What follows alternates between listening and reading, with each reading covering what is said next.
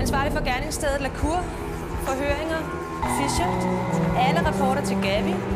IP. Resten.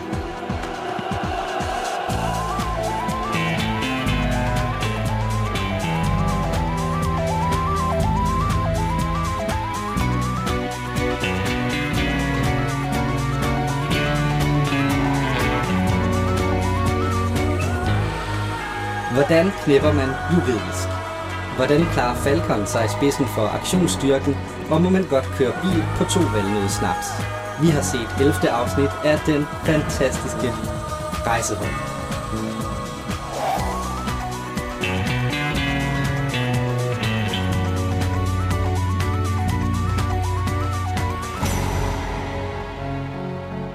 Mit navn er Mathias Bundgaard, og jeg er tilbage sammen med min kære ikke med vært, men med nørd, som Trine Pallesen kalder os, Emil Bak Andersen. Halløj. Og velkommen med det samme, Trine Pallesen. Tak skal I have. Dejligt, du vil gøre selskab i dag. Og Frederik Strand fra Politimuseet. Velkommen til. Fornøjelse. 3. gang, du er med. Det er jo, det må vi må sætte på, det bliver lykkens gang. Ja, men det håber vi. Ja.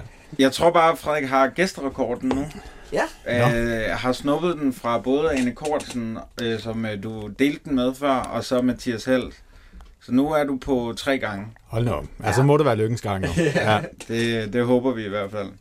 Emil, vi talte sidst efter en lidt forvirrende sæsonåbner, et afsnit, der måske ikke var Rejseholdets finest moment, at vi så frem til det her afsnit, som vi begge to huskede som værende, jeg tror vi sagde, en sand perle. Hvordan var det så at se det? Levede det op til de forventninger? Jeg synes faktisk, det er en lille glemt perle. Der er noget fantastisk over det her afsnit. Det er spændende, og der er noget fuldstændig genialt skuespil. Men det skal vi nok komme til, Trine. Jeg synes også, at det fungerer, det her afsnit mere eller mindre hele vejen igennem. Vi har selvfølgelig fundet nogle ting. Vi kommer til at tale om det. Det skal nok stadig blive underholdende. Men den er næsten svær at kritisere, fordi den er faktisk ret gennemført. Trine, jeg ved ikke, hvornår du sidst har set Rejseholdet. Altså nu så jeg lige afsnit 11 i går, ikke? Fordi vi skulle snakke om det i dag. Og så har jeg faktisk set lidt for nylig med min søn, som er 15.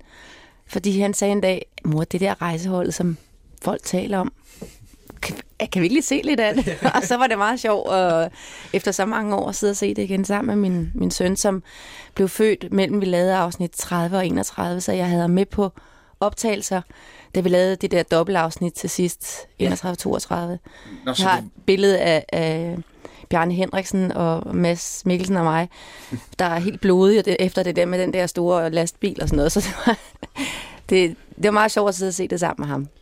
Hvor gammel er han nu? Han er 15. 15, ja. Så er han også gammel nok. Fordi at vi så det, da vi var 10-11 år. Ja, det er for tidligt. Vi var ikke gamle nok. Og de her afsnit, vi ser lige nu, var de første, jeg så. De er jo fandme voldsomme, ikke? Ja, og derfor kan jeg huske dem så tydeligt, selvom jeg måske har glemt dem. Når jeg så først ser dem, så er jeg sgu tilbage i den der sofa mellem mor og far. Trine, vi plejer at spørge alle vores nye gæster om, hvilken karakter de identificerer sig mest med for Rejseholdet. Hvad vil du sige, du er der? Er du en fisherman? Fisherman? Nej. Nej, jeg er jo selvfølgelig Gabi. Ja, du kan kun være Gabi. Altså, det er det helt klassiske spørgsmål. Hvor meget Trine er der i Gabi, og hvor tænker du, at det er helt off? Det ved jeg faktisk ikke rigtigt, hvad jeg skal svare på. Altså, der kan være situationer, hvor der var faktisk en situation i går, den sidste replik, Gabi siger til Ingrid, hvor Ingrid siger, at det var synd for hvad var det, offeret? Ja, ham Martin. Ja, Martin. Og så siger Gabi, at det også var synd for Kirstner. Ja. Og det er jo det, der er en sandhed i, men der vil at jeg ville have uddybet det lidt, hvis det havde været Trine. At der blev det lidt for sådan, hvad mener du? Havde jeg lyst til at spørge hende. Altså, jeg havde lyst til at spørge Gabi, hvad er det, du mener? Ja, hun siger jo, han er jo bare skide god til sit arbejde. Det er jo rigtigt. Ja, det er rigtigt. Altså, men det synes jeg er en interessant diskussion, det der omkring det at være forsvar for et menneske, som har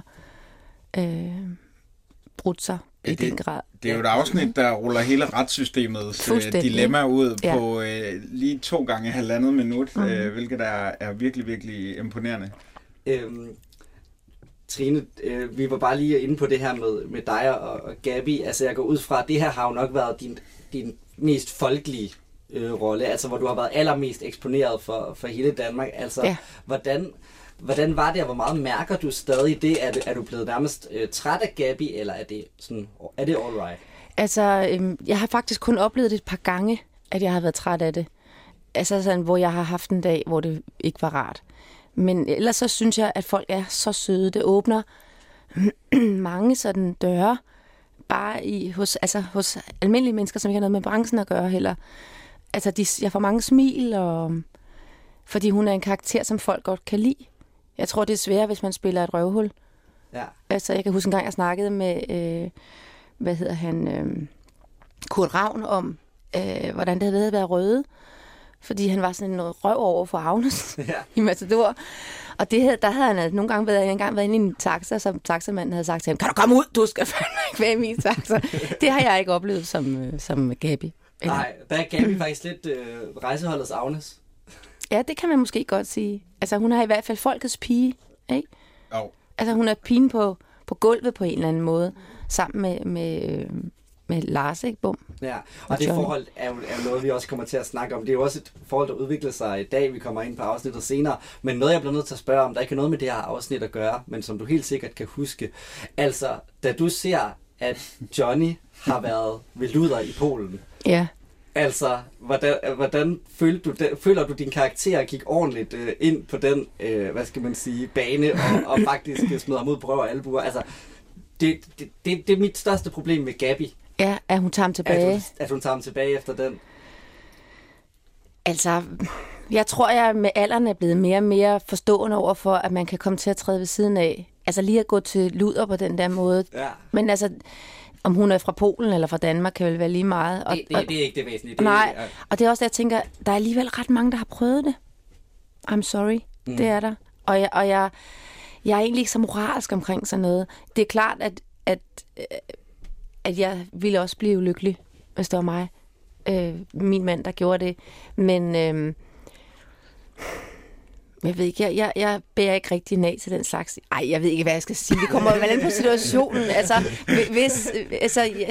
Hun har et stort tilgivende hjerte, hende der Gabi-pigen. Ja, det har hun jo. Hun er meget rummelig over for ham. Ja, hun elsker ham, og det er jo sådan, man er, når man elsker nogen.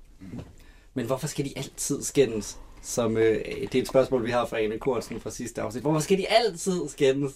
Gør de det? Ja, de skændes hele tiden. Ja, altså jeg lægger med til, at de har sådan en form, der er sådan lidt, også i går der, synes du ikke, du skulle gøre det ordentligt? Altså, som er sådan lidt drillende, ikke? Men jeg har ikke tænkt, det kan godt være, de skændes. Der er nu også nogle meget søde scener indimellem. Ja. Frederik Strand, det store trusselsafsnit. Det er jo derfor, vi har hævet dig ind. Er du klar til at bruge al din viden omkring trusler? I er jo ved at lave en stor udstilling på Politimuseet omkring det. Jeg skal forsøge i hvert fald, ja. Okay. Det er jo en af de alvorlige trusler, må man sige her, ikke? Og det er ikke kun af trusler, men det kan jeg måske vende tilbage til. Du har jo gravet i arkiverne efter nogle trusler. Altså, er der nogen, der er sjovere end andre? Ja, det er der helt klart. Altså, den her er jo ikke særlig sjov, kan man så roligt sige, ikke? Men der er bestemt nogen, der er sjove, og så er der nogen, der er forfærdelige. Og der er også nogle trusselsager, der minder om denne her trusselsag her, hvor folk bliver afpresset for flere millioner. Men de er meget forskellige, trusselsagerne. Altså, det er jo lige fra de mest besynderlige bankrøverier, hvor folk kommer ind og lægger en trusselseddel. Hvad kan der stå på sådan en? Ja, der kan stå for eksempel, jeg er bevæbnet og har tømmermænd, giv mig alt, hvad der er i kassen. Altså for eksempel, ikke? Jeg er bevæbnet og har tømmermænd, det var sjovt. Ja, og andre ting, de kan være stærkt underholdende. Og så er der selvfølgelig de meget alvorlige trusselsager, hvor folk bliver truet på livet, ligesom i tilfældet her, ikke? Så det er meget forskelligt. Han er ret. Altså, han truer sgu med stil. Altså, han truer ikke sjovt, men med de 2 statuer, han kapper over der med... Han går fuldt ind i sagen. Han har en vis æstetik omkring de her trusler, synes jeg. Ja, det må man sige. Det har han. Og så går han jo over trusselsgrænsen der, fordi det kan man godt karakterisere som drabsforsøg på måde. Ikke? Men jo, han er I hører til en absolut voldsom ende, må man sige. Mathias, skal vi ikke tage vores trusselsekspert og vores Gabi-ekspert i hånden, og så trille lidt smut til Næstved? Ja, den her gang har vi jo Rejseholdets journalfører med os. Det er jeg meget tryg ved. Det er godt. Ja. Jeg skal gøre mit bedste. Du kan ikke huske, hvilken assistancemelding det er, vel, Gabi, havde han sagt. Altså ikke. Og jeg har virkelig skulle koncentrere mig på, hver gang jeg vil stille dig et spørgsmål i mine noter, ikke at skrive Gabi. Men at skrive Trine. Så undskyld, hvis det kommer til at ske. Det gør ikke noget, det er okay. Men det er altså assistancemelding A2500, eller som jeg har valgt at kalde det, højt at flyve, dybt at Falcon. Jeg glæder mig til, at vi skal snakke om Falcon. Vi er i Næstved, som sagt, Østerlandsret. Ole Lemmeke, han laver det, vi to, Mathias, har lært at kende som trakten, hvor man ligesom først siger A, og så siger man B, og så kan man konkludere C. Ja. Og det er et klassisk trick, åbenbart også i retssager. Altså kæft, hvor er han god.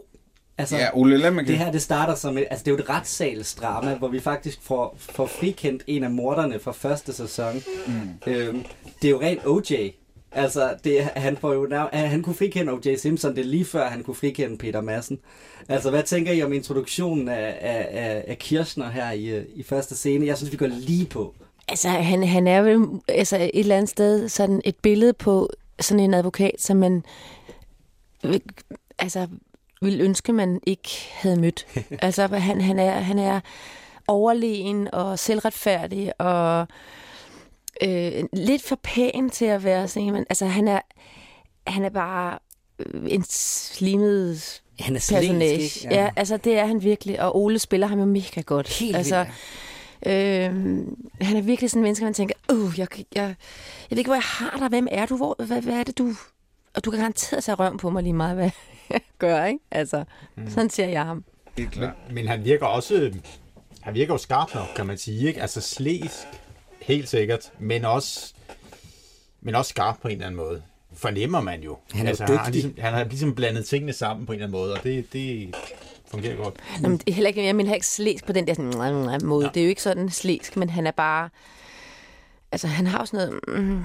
sådan lidt selvsmagende... Han smager lidt på sig selv. Jeg ved godt, at jeg siger nøjagtigt det, der skal siges nu, og ingen kan komme og sige, at jeg kan ret. Altså, ikke? Hænger det sammen, Frederik, for dig, at han lykkes med at få frikendt på grund af manglende tekniske beviser her? Altså, gør han nærmest ikke det umulige? Jo, det gør han jo for så vidt, kan man sige. Og der kan man igen se det, altså i forhold til hans dobbeltsidige karakter. Altså på den ene side fornemmer man, at der er et eller andet ved ham, som virker ubehageligt, eller hvad vi skal sige, ikke? Og så er der så det her element af det særdeles skarpt, kan man sige. Så, Det er nærmest, man får indtryk af, at nu har rejseholdet mødt deres overmand, fordi en for en, så piller han dem jo bare ned, og får dem til at fremstå som amatører. Ja, han har selvfølgelig fat i en pointe i, at der er jo tilståelser med flere rejseholdssager, hvor der har været falske tilståelser, som så er blevet trukket tilbage igen, kan man sige. Det ser man flere eksempler på. Og det er jo det, han slår på i det her tilfælde her, ikke? Fordi vedkommende trækker sin tilståelse tilbage. Og det har man set en del store, markante eksempler på. Ja. Frederik Strand, nu har vi jo dig med som vores leksikon, vores ekspert i alt, hvad der har med politihistorien at gøre. Og der var lige en, der nævnte det magiske ord, altså ubådssagen, og det er jo en af de mest sådan, spektakulære retssager, vi har haft i nyere tid. Ja. Men hvis nogen man er ligesom mig, en der godt kan lide indie, og sådan gerne vil gå lidt mere dybere, hvilke andre spektakulære retssager kan du så komme i tanke om? Fordi ubådssagen får så meget lige nu, men har der været nogle andre ligesom spektakulære retssager, du kan komme i tanke om? Ja, det har der været mange eksempler på, kan man roligt sige. Altså, skal man nævne en rejseholdssag, der bare minder lidt om denne her, så er der jo en tilbage i 1981. Det er en seriemordersag, og den starter i Faaborg. Nu skal jeg ikke trække det i lange detaljer, det her, men der er det faktisk sådan, at man finder en mand i Faaborg, i havnen der. Han har fået skåret genitalierne af, Og han ligger der i vandkanten, og der får man fat i en mand der, som bor i Faaborg, og han tilstår faktisk at have begået det her drab her. Og det viser sig, at den her tilståelse, den er fejlagtig. Den er blevet, ja, hvad skal vi sige, den er blevet presset ud af ham efter lange afhøringer. Og der trækker han så efterfølgende tilståelse tilbage, faktisk ligesom i den her sag, kan man sige. Ikke? Og der viser det sig så, den her efterforskning strækker sig over 3 år, og der viser det sig så, at det i virkeligheden er en tysk seriemorder, som har været på besøg i Danmark og har myrdet den her mand her og skåret genitalerne af ham. Det er hans signatur, at han gør det. Han har lavet flere andre den slags drab nede i Tyskland. Så det er en anden sag, og der er der det her spektakulære i retssagen, at vedkommende faktisk den første mistænkte og anklagede trækker sin tilståelse tilbage. Så den minder lidt om den her sag her, kan man sige. Vi skal hilse på min yndlingskarakter, som pudsigt nok hedder Trine. Jeg er ked af, at det ikke er Gabi, men jeg har simpelthen en forkærlighed for hende her Ekstrabladet journalisten, og hun stempler altså ind på, hvad jeg vil kalde perfekt vis, og nu kommer der lige et lille klip her. Hvornår trak Bjørn sin tilståelse tilbage? Trine, du ved, jeg ikke må udtale mig til pressen. Det er ikke til pressen, det er til mig. Uden for citat. Det var dengang, han fik Kirsten som forsvarsadvokat. Nå. Ja, der er jo ikke så mange penge i tilståelsessager. Du er sikker på, at han er skyldig? 100. Uden for citat. Okay. Hej. Og så kommer Fischer ind. Undladelsessynderne IP, det er de værste. Nå, Fischer, jeg sætter dig på mandag. Fedt for fight. Ja, det skulle jeg da mene. Ja, det skal nu nok gå. Tak for i dag. Og se nu for at slappe lidt af i weekenden. Han er en dårlig Jeg kommer ikke med til min fødselsdag. Det elskede den replik. Det er jo også... Det kan han sidde en masse selv og fundet på. Ja, helt sikkert. Det er jo IP's store stand-up afsnit, eller hvad hedder det, Fischers store stand-up afsnit. ja altså, det var der også jokes om advokater, der løber rundt uden tøj på senere. Og, og den er han meget glad for også. Trine, det er interessant. Du tror, Mads selv lige smider den ind. Hvor meget gjorde I sådan noget? Nej, men altså, jeg ved ikke, hvor meget vi gjorde det, men altså, Mads kusser noget med at lige pludselig... altså, det var der flere, der gjorde, men ikke så meget egentlig. Det er sådan velafbalanceret, når der er noget, der... Men den her, synes jeg, sidder lige i skabet. Jeg ved det jo ikke. Jeg kan ikke huske, om den stod i manuskriptet. Men der er noget... Men det forekom. Den kunne godt være en, han selv bare lige sendt efter den der optagelse. Ikke? Vi har en teori om, at når IP engang imellem lige citerer Strandberg, eller kommer med en lille henvisning til dansk teaterhistorie, så er det måske Våge Sagnø selv, der lige har set sit Det tror jeg ikke. Det Våge gjorde det ikke så meget. Nej, okay. Våge er meget tro til på manuskriptet. Han arbejder meget sådan, at han arbejder med den tekst, der er. Så er der andre, der ligesom er mere optaget af at lave replikkerne om og sådan noget. Det gør Våge ikke så meget. Gjorde du selv det? Ja, altså jeg vil sige, vi arbejdede en del med det sammen om morgenen, når vi sad i sminken og sådan noget, ikke? Altså hvis vi synes, der var noget, der lød forkert.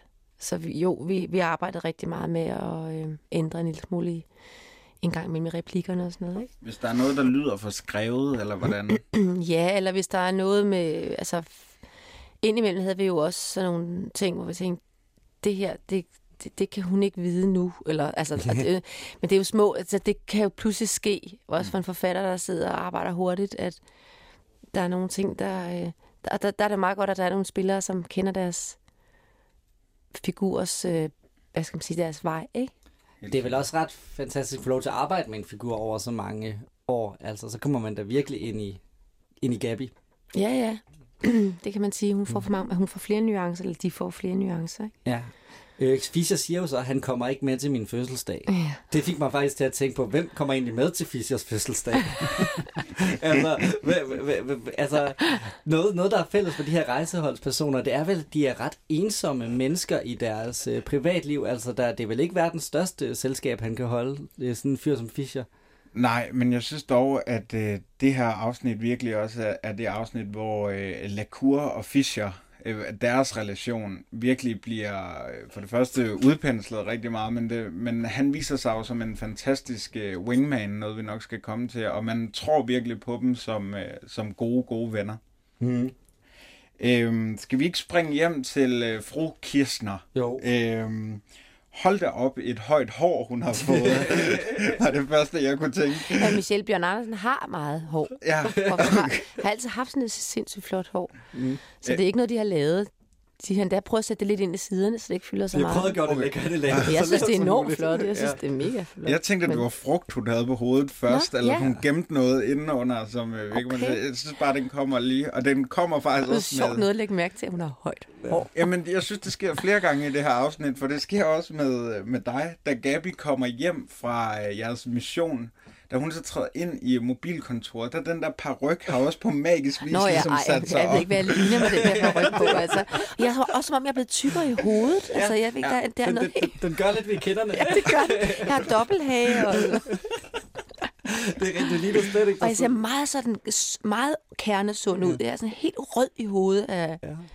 Du skulle tage meget på lynhurtigt lige op til den scene, og så ikke, smide det igen bagefter. I øvrigt, du nævnte Kirstners hjem. Altså parret, Kirstner og fru Kirsten, altså, de er så godt castet. Man tror på det her par, når man så kommer hjem og ser, at der er en location scout, der virkelig har gjort et godt stykke arbejde, og en rekvisitør. Så, altså, jeg tror måske, min yndlingsrekvisit i rejseholdets historie kommer her i forhold til at skabe et billede af en karakter, nemlig tennisboldmaskinen. Det er jo for vildt et aggregat. Mathias, som den tenniskondisør, du er... Jeg er jo gammel tennisspiller. Hvor meget koster sådan en tennisboldaggregat? Jeg troede slet ikke, at det fandtes i sådan privat. Altså, hvis man har sin egen tennisboldmaskine. For det første, det siger jo både noget om Cecilies isolation og ensomhed. Altså, det er derfor, det bliver så smukt, fordi den arbejder på så mange niveauer, den her tennisboldmaskine. Den udstiller også hende som sådan en ensom karakter og en fortabt sjæl. Der er ikke nogen på den anden side af nettet. Og så fortæller det jo selvfølgelig også, hvor forkælet hun er, hvor mange penge de har, fordi den er dyr. Jamen, den fortæller jo også noget om, at hun ikke har lov til, at hun ikke har nogen frihed. Altså, at hun ikke må gå nogle steder, som hun også siger, jeg må ingenting. Og det må hun jo ikke. Og det er lidt meningsløst i bare at stå der og slå en bold tilbage. Altså, tennis skal lige pludselig ikke mening for mig længere, og det var jo meget smukt. Hvordan er det at spille mod sådan en? Er det svært? Jeg har aldrig spillet mod en boldmaskine, men jeg har stået meget op ad muren. Det er jo fattigmandsudgaven. Det er jo garageporten. Og det fungerer egentlig jo meget bedre. Meget mere realistisk. Okay. Ja. Hvornår, Mathias, har du sidst fået en fredags-CD? En fredags-CD.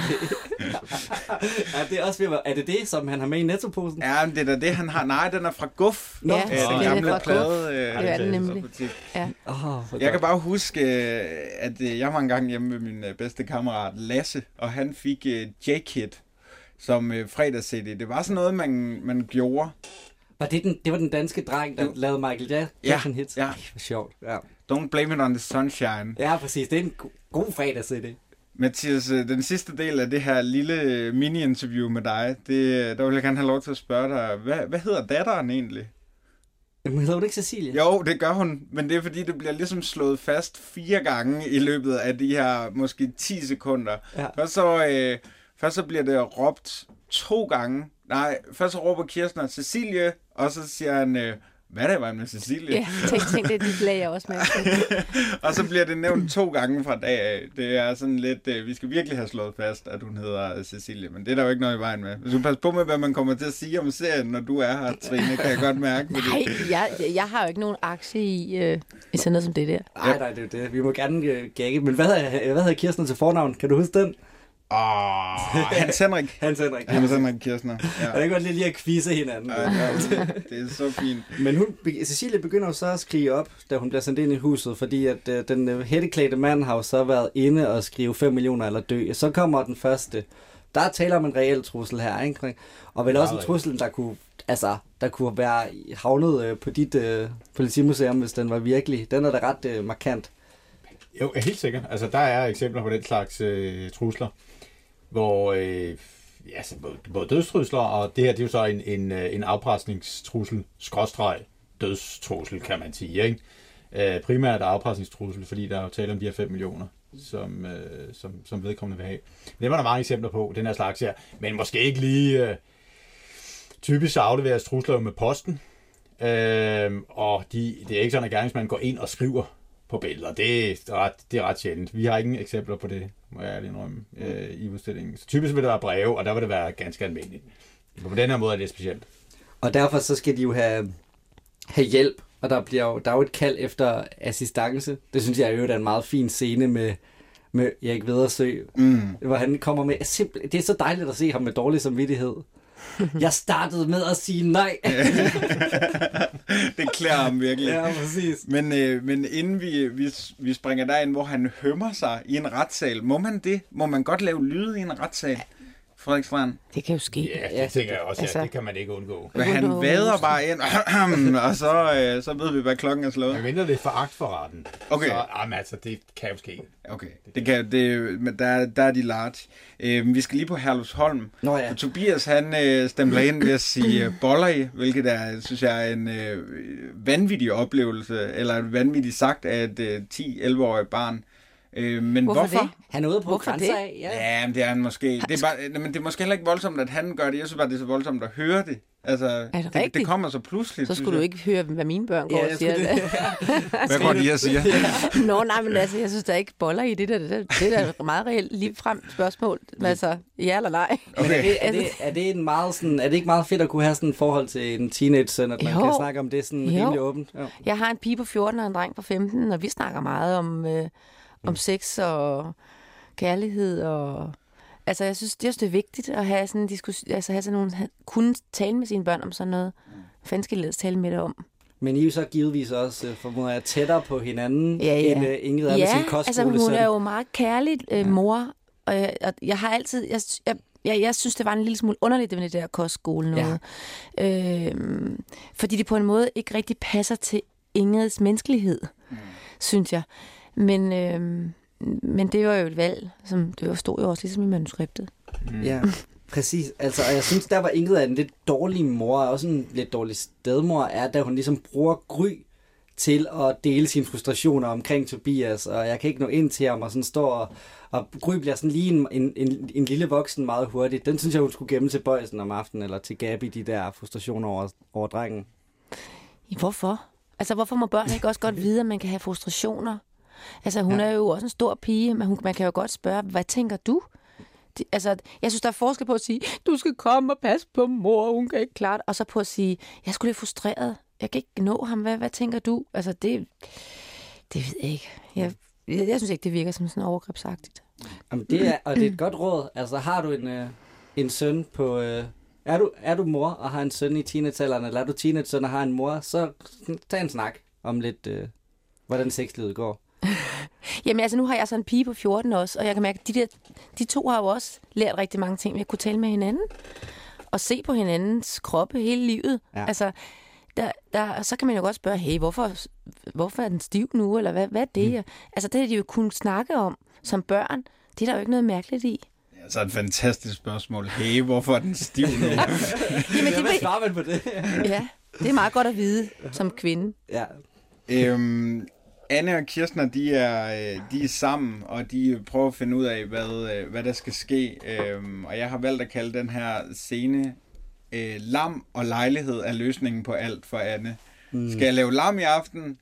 Nej, det er fint. Skal vi flytte ind i lejligheden? Det er de to go-to-ting, hun har, mens hun har fået skrevet på sit billede 5 millioner eller dø. Altså, det er vildt nok at have overskud til lige at sætte en lam i ovnen. Jamen, det er måske også noget, de har prøvet før. Og så er de sådan komfortmennesker, der ligesom måske kan helt overskue altså det store billede og finder trøst i de helt nære ting som lam og lejligheden i byen. Fordi hun lever også lidt i fornægtelse, hende her konen, ikke? Ja, men man kan også sige, når man er gift med sådan en mand, så har man sikkert prøvet før, at der er nogen, der ikke kan lide ham. Plus at han sikkert også er meget væk, og hun har måske... jeg ved ikke, hvad hun laver, om hun har et erhverv, det finder man jo ikke ud af. Men hun virker sådan lidt hjemmegående-agtig, ikke? Så hendes måde at komme i kontakt, det er måske nogle gange at lave noget god mad, og så hygger de sig sammen, ikke? Og det er sådan lidt sørgeligt, men jeg tror, der er en del kvinder, der har haft det sådan i hvert fald før i tiden, ikke? At det er en måde at komme ind til mandens hjerte. Det vil jeg bare lave en lammesteg. Det er første gang, det er sket. Vejen til en mands hjerte går gennem maven og hans pik. Det er et gammelt husmorråd. Den med penge har jeg ikke hørt, men den er jo helt rigtig. Ja. Set i bagspejlet, er det helt korrekt, eller hvordan? Ja, det tror jeg på. Hvorfor er den stiv nu? Det er på grund af lammesteg. Okay. Ja, vi skal ind i retssalen, og Frederik Strand, da Ulf ligesom trækker IP og Ingrid ud, der siger IP, at de har 3-4 drabsager, der venter. Mm. Er det rigtigt? Er det sandsynligt, at man havde drabsager liggende på bordet? Ja, det tænker jeg er sandsynligt, ja. Altså, der var 3 forskellige afdelinger i rejseholdet. Drab, narko og økonomisk kriminalitet. Og på det tidspunkt, hvor serien foregår, der er rejseholdet i den grad belastet af sager, hvis vi ser på det rigtige rejsehold. Ikke? Her har man jo primært fokus på drabsdelen i serien. Men der kan godt have ligget nogle drabsager flere forskellige steder i landet. Det er slet ikke usandsynligt. Så det er sådan set realistisk nok. Okay. Og at rejseholdet går ind i sådan en sag som denne her, en trusselsag, den vil man måske lade politikredsen. Kirsten er en stor mand. Ja, præcis, og det er jo det, ikke? System works. Men har det noget at sige, Frederik, at han er en stor mand? Jeg kan ikke lade være med, jeg er kommunistisk nok til at tænke, at alle skal have samme behandling. Hvem er en stor mand? Jamen det er Kirsten jo, og det er jo derfor, de ligesom tager sagen. Ja, altså jeg vil sige, at det her er jo en stor sag også, fordi der er tale om en advokat, som får trusler, det kan være relateret til hans arbejde. Mm. Det er jo et angreb på retssystemet. Så der ville det måske være rimeligt nok, at rejseholdet gik ind i en af de her sager. Typisk tog rejseholdet jo kun de største sager eller drabsager yder de bistand. Ikke? Så, men i det her tilfælde måske, der vil de nok være gået ind, tænker jeg, når den advokat, der får trusler. Det er jo også en alvorlig sag, og afsnittet også begynder også at blive rigtig uhyggeligt her. Noget, som det her afsnit gør rigtig meget, et virkemiddel, der går igen, det er krydsklippet. Mm. Og lige i den her scene, der synes jeg, at de gør det sådan, når de gør det bedst. Fordi vi krydsklipper mellem Kirstners procedure, Ole Lemmeke, der jeg tror så meget på, han er Kirstner, jeg hader ham så meget, og synes, han spiller fantastisk. Og så samtidig så ser vi stalkeren, der ligger og sigter på konen og datteren hjemme i hans privat. Jeg synes generelt, den er godt klippet. Ja. Det er virkelig et fremragende klippearbejde, og den er med til at opbygge spænding og intensitet på den her måde. Ja. De har haft en darling med det med broklippet, hvor der er en taske på. Det klipper de godt nok til mange gange med noget virkelig intens musik. Men ellers så synes jeg virkelig, det fungerer. At jeg tænker, krydsklippet, det fungerer her. Lad os gøre det hele vejen igen, i alle sammenhænge. Også med en tur, der ender uden noget rigtigt formål. Men vi skal ind til Helene Fischer. Eller Helene og Fischer, ikke Helene Fischer, som er den tyske sangerinde. Og de møder hinanden, og det gør de altså på den her fantastiske måde. Hej igen. Hej. Så du havde tid til at komme helt herned? Ja, han interesserer mig. Og han er fandme også en sød fyr. Jeg mener Kirsten. Nå, okay. Jeg har haft en sag med ham før. Nå, ja. Hej, Helene. Hej. Hej. Det klarer du fint, afhængen der. Nå, tak skal du have. Han er så dejlig akavet omkring Helene. Jeg går ud for, jeg har lige holdt op med at ryge. Vi ses. Han er fantastisk. Han er fantastisk. Det er vel den bedste wingman-replik, man kan forestille sig. Jeg går udenfor, jeg har lige holdt op med at ryge. For det første forlader man stedet, for det andet, så fortæller man, at man har styr på, hvad der foregår. Jeg ved, underligt lavet. Det er simpelthen så smukt. Han har sat den på straffesparkspletten, og nu skal Lacour bare bestille bord tæt på Bonbonland, og så er den hjemme. Mm. Må jeg jo ikke lige spørge til ham, der ligger og sigter på konen og familien. Er det ikke lidt vildt, han kan sidde der i udkanten af grunden, lige efter de har fået den her trussel? Altså, jo. Altså, jeg ved godt, at hele aktionsstyrken ikke er placeret rundt omkring i buske og træer og skov og så videre. Men det har jo ikke noget at sige, det skal vi nok Det er sjovt, for der tænkte jeg, da de stod der og fortalte, hvor de skulle være, alle de der aktionsstyrkefolk, så tænkte jeg, hvis det var mig, der lå der med sådan en så ville jeg lægge mærke til, tror jeg, hvis der kom 200 aktion og kravlet op i alle træerne. Altså, han er der jo i området. Hvordan putter man sådan en aktionsstyrke ind et sted, hvor der er en morder, eller en, hvad han nu er for en? Altså, jamen, det er jo hvordan så først gør man det, efter uden han har lægger skudt? mærke til det? Ja, men han lægger jo så, altså han fjerner sig jo igen efter han har skudt, og så men det ved man jo ikke. Det ved man jo i realiteten ikke, om han fjerner sig, eller om han bliver i en område. Du tror, han har slået lejr? Jamen, det ved man jo ikke. Nej, det er jo det. Nej. I hvert fald er aktionsstyrken jo rimelig talentløs. Altså, de lader datteren slippe løs 2 gange. Ja, men man ser dem heller aldrig. Nej, men det er rigtigt. Jo, de er i operationsrummet, ikke? Men ellers så er der ikke noget... Det er jo fordi, de er gravet ned. Så de kan simpelthen ikke se noget. Så kommer der sådan en gravemaskine og graver folk. Jeg tror ikke, han lægger mærke til det. Og så graver de bare. Man ser aldrig dem, og de ser aldrig noget som helst. Men skal det ikke være retfærdigt over for aktionsstyrken? Jo, kom så. Kommer de ikke først senere? Altså han skyder, og så kommer aktionsstyrken. Jo. Det er det, jeg mener. Men vi har allerede truslen 5 millioner eller dø, så jeg ved godt, at men går man så fra 0 til aktionsstyrke, der er vel en eller anden form for vagt efter 5 millioner eller dø truslen, og politiet er begyndt at passe på dem. Ja, der vil man nok sende nogen ud inden. Altså nok sende nogle betjente ud inden, og så aktionsstyrken. Ja, det er jo kun, når det virkelig brænder på, ikke? Så graver de sig ned og hopper op i træerne. Ja. Så, ja. Men altså, nu skal vi jo have introduceret en karakter for første gang i det her afsnit. Det er en karakter, vi kender rigtig godt. Det er faktisk 2. Det er jo Gabby og Johnny. Skal vi starte med frieriet? Hej, jeg skal hjem og pakke. Jeg skal være i lufthavnen om 3 timer. Skål. Tak skal du have, Gabby. Vi ses, ikke? Undskyld mig. Synes du ikke, du skal gøre det ordentligt? Ned på knæ. Det kan jeg ikke. Så bliver det noget. Du er altså hård og kontant der. Og så det lange jazzstykke. Det hjælper jo. Og de stakkels fodboldknæ. Det er simpelthen så sådan. Man må lide for kærligheden. Ja, det bliver man nødt til. Gabby. Jeg synes godt, du insisterer på, at han skal gøre det. Jeg elsker dig. Vil du ikke nok gifte dig med mig? Vil du ikke nok gifte dig med mig? Det var faktisk meget sødt sagt, vil du ikke nok gifte dig med mig. Ja. Han er på knæ mere end en forstand. Ja. Altså, han er virkelig... Du har ham lige, hvor du gerne vil have ham. Det er dejligt. I sidste afsnit, altså vi synes jo, det her er et rigtigt frieri, Mathias. Det her, det giver mening, det er et frieri. Ja. Synes du ikke også, det er Frederik Strand? Jo, bestemt. Det der er en til en tale om frieri her. Ja. Du sad så helt bjærgtaget ud, da vi spillede klippet. Det er for smukt. Ja. Er der nogen af jer, der har prøvet at fri på en lignende måde, eller blive friet til? Jeg prøvede at blive friet til. Ja. Det mindede om det her måske, eller? Nej, jeg ved ikke. Jeg var højgravid og jeg skulle i hvert fald ikke ned på nogen knæ. men følelsen i maven af at blive friet til er jo helt fantastisk. Men er det rigtigt, også hvis det foregår sådan her? Skal vi sælge huset på Læsø, eller skal vi bare lade Mette få det? Ja, jeg har også et lille sted nede på Vangels. Nej, det lyder fint, men det er ikke noget særligt, men skal vi holde det? John Olsen, sidder du og frier? Hvad?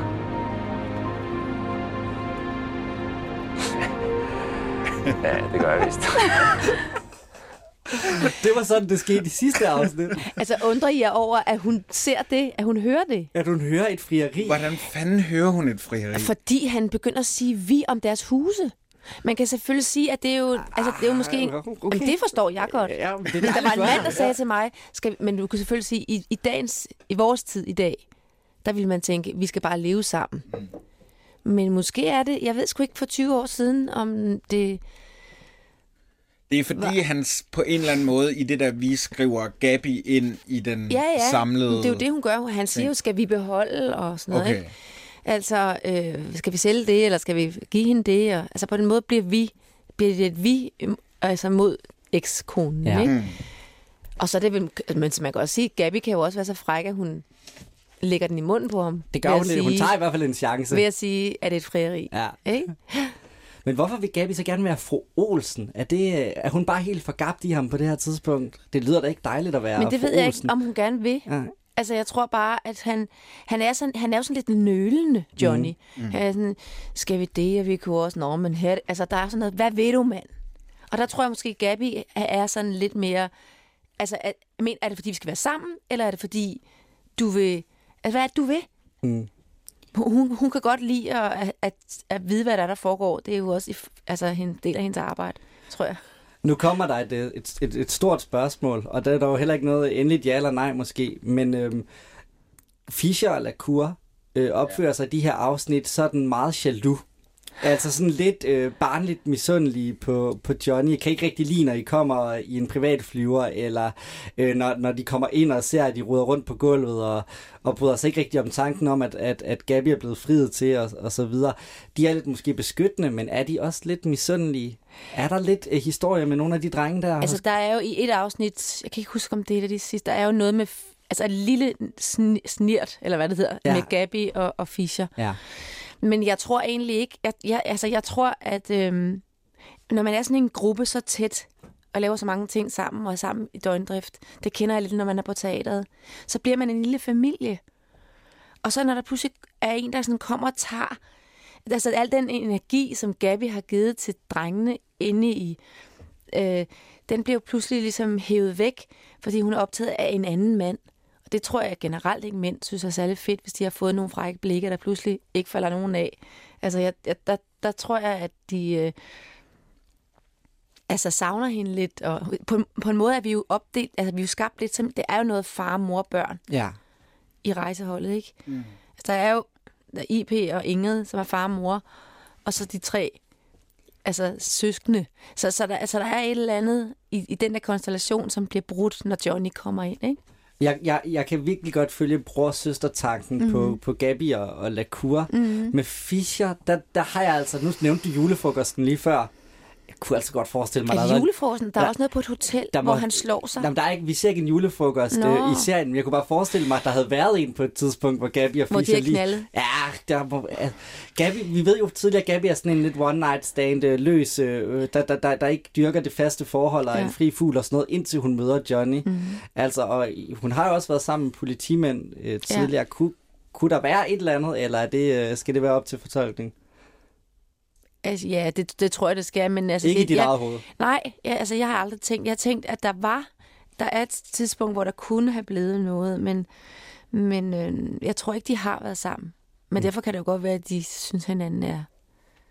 Men ja, nej, det tror jeg ikke. De har lidt svært ved at tage dem ind i familien. Hvad med Falcon? Har Gabby og Falcon været sammen på et tidspunkt? Ja, de flytter jo altså en lille smule. Der tror jeg altså, der har været et eller andet en eller anden gang. Jeg tror, hun er en fløjt. Ja. Altså, jeg tror ikke, hun har knaldet dem alle sammen. Nej, okay. Det tror jeg, sådan ser jeg slet ikke Gabby. Nej. Altså, det der one night, jeg ved ikke, om hun er mere one night end Fischer for eksempel, eller, altså, det er bare fordi, det er en kvinde, så har man pludselig så travlt med, hvor mange hun har knaldet, men altså, jeg tror, at Fischer har været rimelig meget om sig. Måske mere end Lacour, ikke? Mm.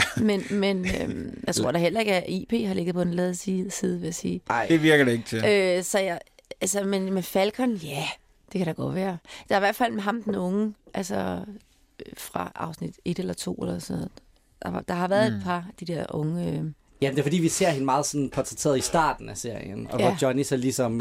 Ja, men jeg tror også, at det kan jo også godt være lidt sådan en, hvad skal man sige, når man sidder og skriver figurerne ind, så skal vi have en kvinde, som er lidt mere stram, og så skal vi have en, som er blød, ikke? Mm. Eller sådan mere sensuel, eller har den, altså, så de har ligesom valgt nogle forskellige ting, men så har de jo også fået trykket Ingrid ind i masser af sex. Ja, fordi og hun svælger i sex, eller kommer i hvert fald hun har en fest, mand. Ja, der er jo ikke så meget eksplicit sex i rejseholdet, faktisk. Nej, hvis den var blevet lavet i dag, havde der nok været mere... Ja, der har været mere en direkte indføring. Og det er... Hvorfor er den stil her? Det er mere elegant lavet. Jeg tror på, at Falcon og Gabby har knaldet. Jeg tror bare ikke på, at Falcon selv har set det. Han var gravet ned. Ja. Jeg tror i hvert fald, at hun har flørtet med ham. Det har jeg ikke tænkt. Ja. Vi skal lige sige hej til Asger Reher. Ja, det er det første suspect. Så fed. Ja, han er mega fed. Ja, virkelig. Jeg husker ham som mere ørkensønderagtig, men hold kæft, han gør det godt. Ja, han er fed. Og altså på forhånd, Emil, vi diskuterer jo alting hele tiden. Og vi på det her Asger Reher-punkt, at vi jo, altså, vi kunne ikke være mere uenige omkring, hvordan vi har det med den mand generelt. Men jeg tror da, det er her, vi mødes omkring, at han virkelig, virkelig får en fin karakter ud af Bachmann. Ja, altså jeg synes, man er der kun i 2 scener op i hans hytte, og man føler sig nærmest hjemme. Ja. Helt vildt.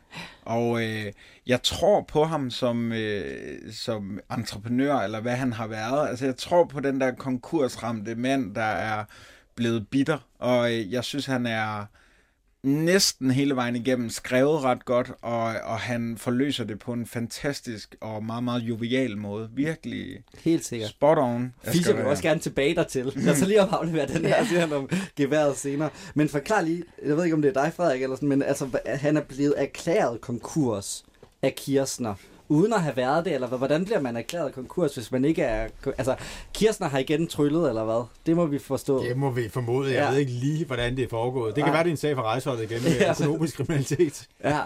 Altså, i hvert fald så har Kirchner tryllet manden fra hus og hjem, og så givet ham en lille jagthytte. Vi skal videre, fordi Lacour, han har som sagt bestilt bord nær Bonbonland, hvilket jeg synes er... Det igen, der er bare nogle ret fine scener i det her afsnit. Der er sådan små perler, nej faktisk kæmpe store perler, som jeg havde glemt. Jeg synes virkelig, den kan noget, den her scene, også fordi den får Mathias plantet et frø, i form af, at Helene ligesom siger det her med, at Kirchner fik frifundet en, og senere begik han selvmord, eller hvordan det var, altså han døde af en overdosis, og sådan nogle ting. Præcis, det her, hvor den lykkes med at være en krimiserie. I sidste afsnit, der var det efter 40 minutter, der smed man lige, at der var en stedfar i England, sådan ind fra højre, som man aldrig havde hørt om, og så var det sjovt nok ham, der havde gjort det.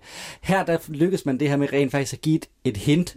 Altså, det er en lille bitte replik, og lidt henkastet, at Helene ligesom får sagt, der var en sag engang med en meget ulykkelig slutning, og vi finder så senere ud af, at den har kolossal betydning, og det er faktisk Lacour, der knækker koden. Så her lykkes den jo faktisk med at være en krimi, der lægger sine spor ud undervejs, og så må man se, om man gætter rigtigt. Jeg vil lige hurtigt sige til Lacour, at det her med, at han sætter sig i gerningsmandens sted, det fungerer på forskellige vis, og den her gang fremragende, da han ligger med kikkertsigtet der.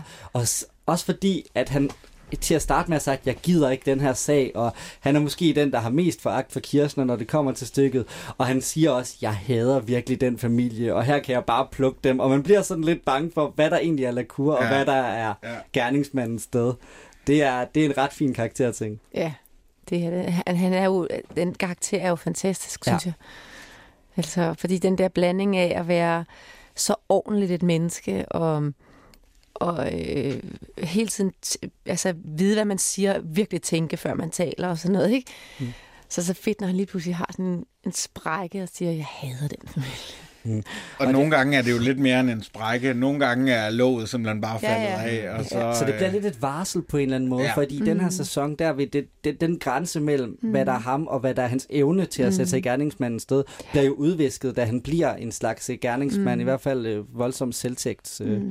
Og hvor er det fremragende set af dem, der har skrevet det, fordi i første sæson, der er det Fischer, der får nogle sprækker i Esbjerg, hvor det er meget mere umiddelbart. Altså selvfølgelig har Fischer et temperament, det skal så koge over, det sker så i Esbjerg, som vi har snakket om, som lidt af de mindre vellykkede afsnit. Ja, det er elendigt afsnit. Ja. Men i nogle af de afsnit, vi kommer til, hvor Lacour, hvor låget springer af ham, der er det gjort meget mere raffineret, og det er så godt set, at han skal have sprækker på den måde. Altså, at det er ham, der ligesom skal et eller andet, at glansbilledet skal pilles af ham, fordi det er godt nok blevet bygget op gennem de her afsnit, synes jeg. Men det her med motivet på den her sag, vi ved jo, rejseholdet arbejder med motiv som det allerførste, og vi har jo, Trine sagde tidligere, der er jo mange, der er sure på en mand som Kirchner. Altså, det er da lidt sent, de kommer i gang med at grave i de her tidligere sager, og i IP får hentet Ekstrabladets arkiv og så videre. De kunne da næsten have fået det overstået med det samme, ved bare lige at læse en daggammel Ekstrablad, tænker jeg. Ja, det er rigtigt. Det er fuldstændig rigtigt. Han er på forsiden. Det triste fjæs glemmer man ikke. Så er vi i Næstved tirsdag morgen. En kvinde bliver overfaldet, og bagefter, så ser vi Ingrid og Gabi, der løber. En af de klassiske løbescener, der er i Rejseholdet. Er det, hvad vi kan sige om det overfald? Er det, fordi det er for uhyggeligt for dig, til du bare lige løber let hen over det? Altså, hvad for et overfald? Jamen, det er jo det. Altså, hun kommer gående glad og frejdig ned af en villavej, og så lige pludselig bliver hun bare hivet ind og gennembanket. Ja, men det, altså, jeg vil ikke, altså, det er jo lidt en frygt, det her. Jeg tror, at Jakob Rasmussen, han snakkede om det her med en morder i blandt os i forbindelse med afsnit 9, hvor vi var i Udby. Og det er lidt det samme her, altså Næstved en tirsdag morgen og skulle gå på arbejde på et advokatkontor. Det må da kunne lade sig gøre. Ja. Det kunne det så ikke, uden at blive banket. Jeg synes, det er meget uhyggeligt. Det er også det, jeg synes er uhyggeligt. Det her, jeg synes, Rejseholdet er mest uhyggeligt, og det er, fordi jeg kan huske det som lille dreng, det her med, at det bare kan ske. Ja. Der er også på et tidspunkt. Det er derfor, børn ikke skal se sådan noget som det her. Det er simpelthen for meget i deres hverdag. Ja. De vil komme til at gå glo ind af alle gyderne og alle gaderne og tænke, hvornår? Det er bare så synd. Lad være at sætte en krimiserie på med de børn. Tag en snak om blomster og bier og ja, se noget andet af verden, men det skulle ikke sådan noget som det her. Men det bliver også lige pludselig voldelig, fordi ellers er den jo ikke særlig voldelig. Altså lige det her afsnit her, synes jeg. Der bliver skudt de der 2 hoveder af, ikke? Af statuerne. Og så kommer det her. Så kommer der meget eksplicit vold. Ja, præcis. Det kommer ligesom ind i det. Det er faktisk lidt en overraskelse. Og det klæder serien på en eller anden måde, fordi i de 2 første afsnit har vi jo ikke som sådan fået et mord. Så det er rart, at der kommer noget, altså en eller anden form for fare eller spænding. Altså det er jo selvfølgelig synd for stakkels piger, men vi skal også lige mærke, at serien er farlig, synes jeg. Og det gør vi da i den grad her.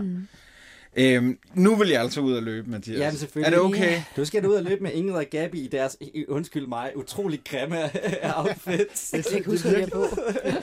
Det er ikke den pæneste, det er ikke den bedste shoppingtur, jeg har haft i Sportsmaster, vil jeg sige. Og ved du hvad, det er jo det, jeg elsker. Ja.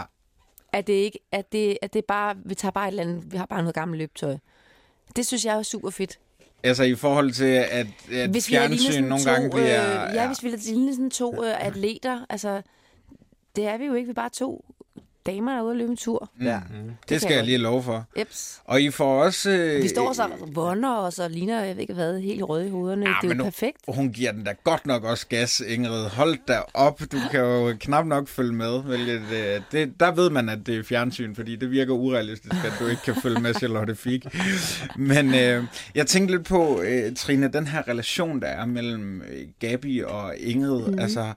Hvordan ser du den? Altså, hvem er ovenpå, og hvem er nedenunder? Jamen, det jeg synes, det gode ved, det fine ved den relation er, at det er der ikke rigtig nogen, der er. Altså, de er altså, rent menneskeligt er de sådan rimelig lige. De bruger hinanden begge 2, når de har brug for at snakke med nogen. Og der er ikke nogen af dem, der har brug for... Ingrid har ikke brug... Det er jo hende, der sådan mest skulle have brug for det. Men hun har jo ikke brug for at være...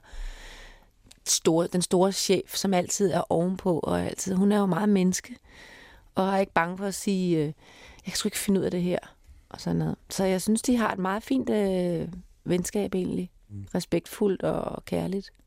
Og faktisk et venindeforhold, ikke? Ja, det synes jeg, det har de jo. Det er jo også, Gabi taler også helt rent ud, og giver han faktisk nogle gode råd om hendes liv omkring at slukke for sit hoved, og Søren vil også gerne se dig være glad. Det er jo ikke sådan noget fnidder-fnadder-snak. Nej. Altså, det er jo... Altså, jeg synes, det handler om noget, og det er ikke sådan, de går ikke sådan helt ind i hinandens... hvorfor gør du det? Det er jo ikke den... Men de giver hinanden nogle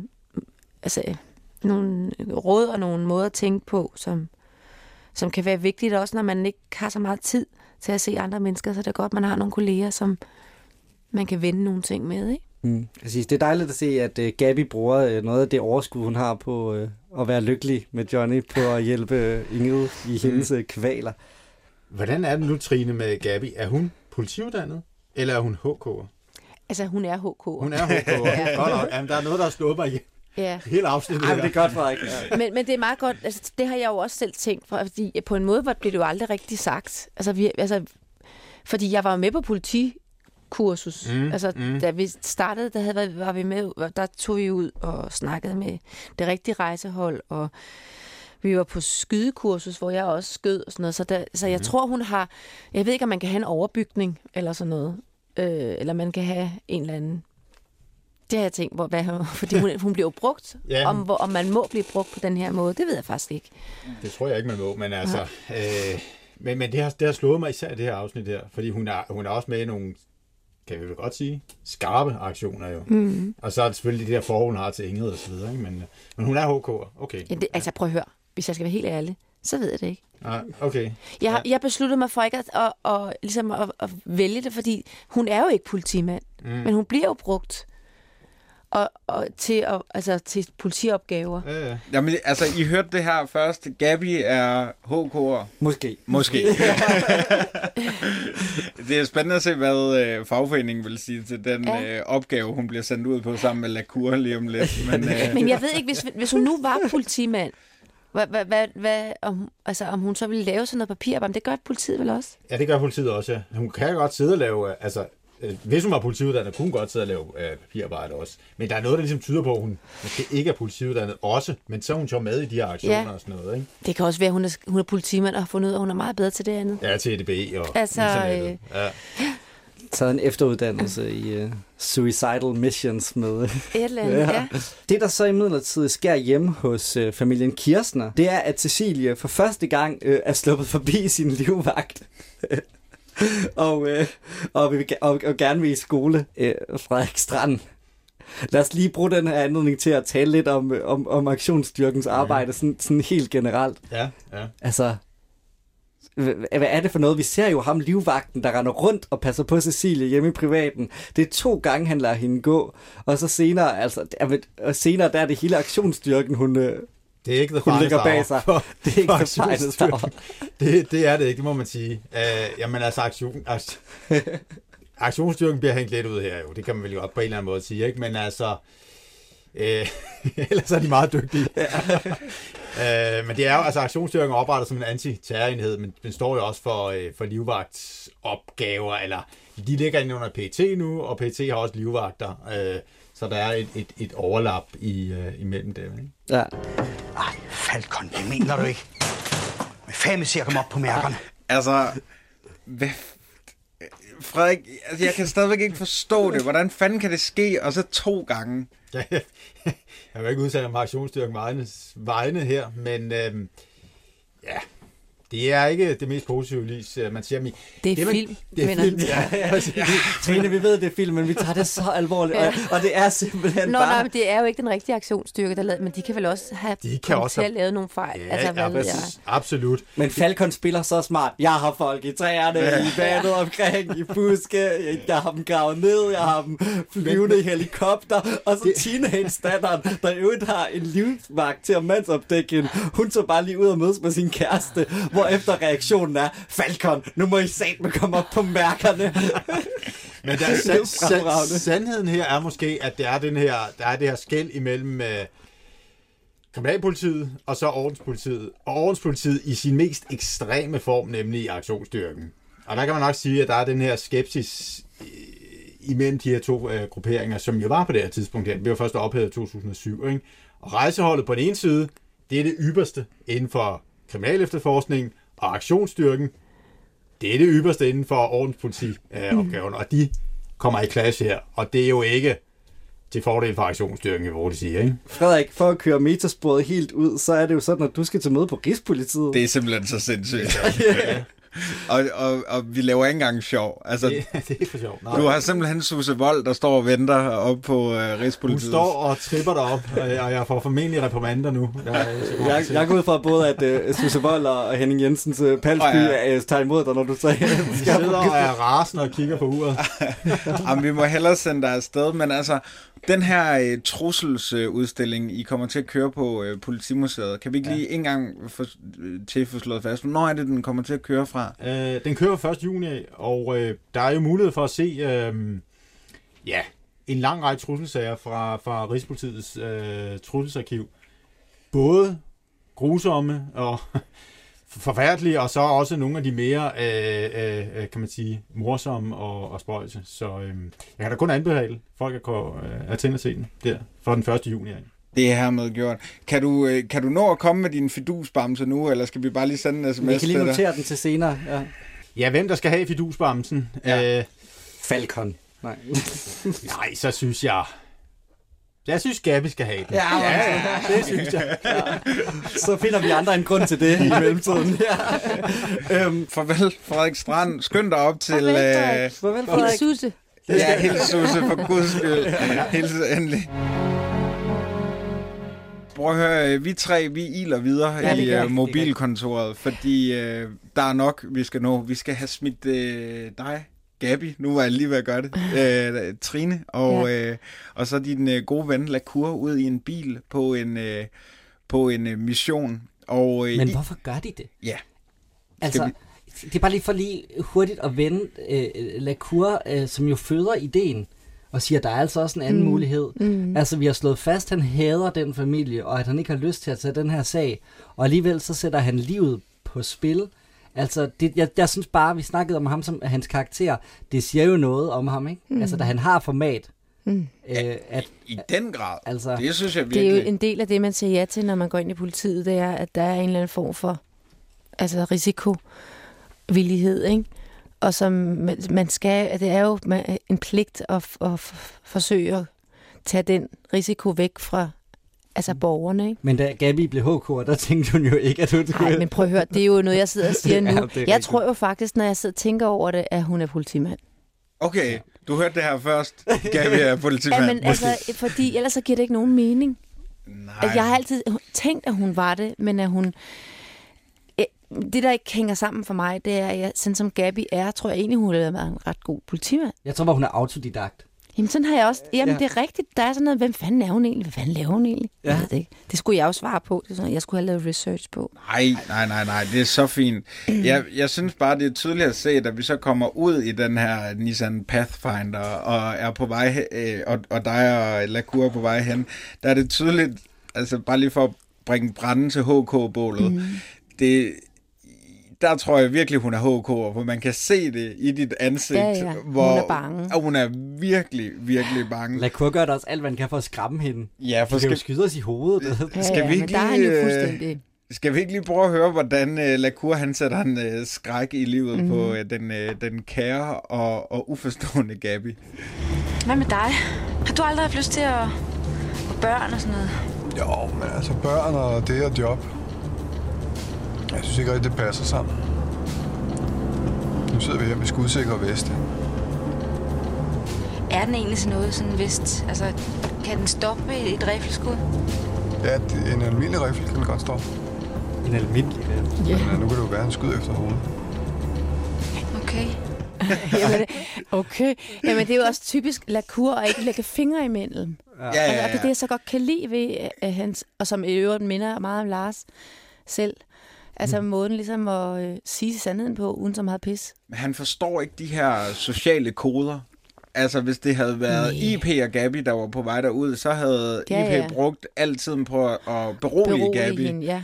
Men det forstår Lacour simpelthen ikke. Nej, eller han synes, det er overfladisk og forkert. Det kan også bare være, at det er en sandhedslængsel.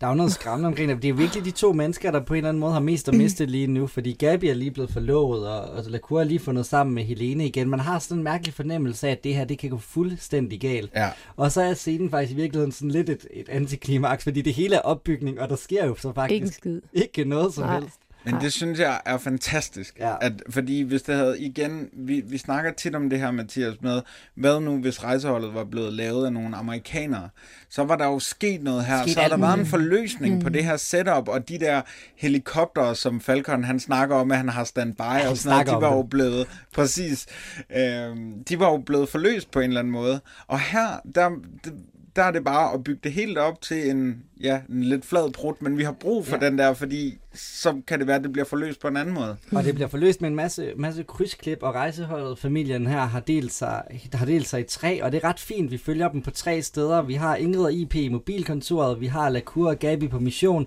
og så sidder Fischer hjemme hos Kirchner, hvor til den helt store jurasnak, som nærmest er mere spændende og action-packed end selve Missionen, ja. Det er den største forskel på dig og mig, fordi jeg har skrevet, at hvis jeg sad i den her stue, så vil jeg sige, at skyggerne er ved at blive lange, og jeg skal hjem nu. Det er sådan tydeligt, at de lige har fået, jeg ved ikke, om de har drukket alkohol, men de har i hvert fald lige fået en smøg for meget, og nu skal der diskuteres. Altså, så synes jeg tit, man ender ind i sådan til sociale sammenkomster. Jeg tror ikke, de har drukket noget som helst. Hvad mener du med forskellen? Altså, du havde siddet og været jovial, eller hvad?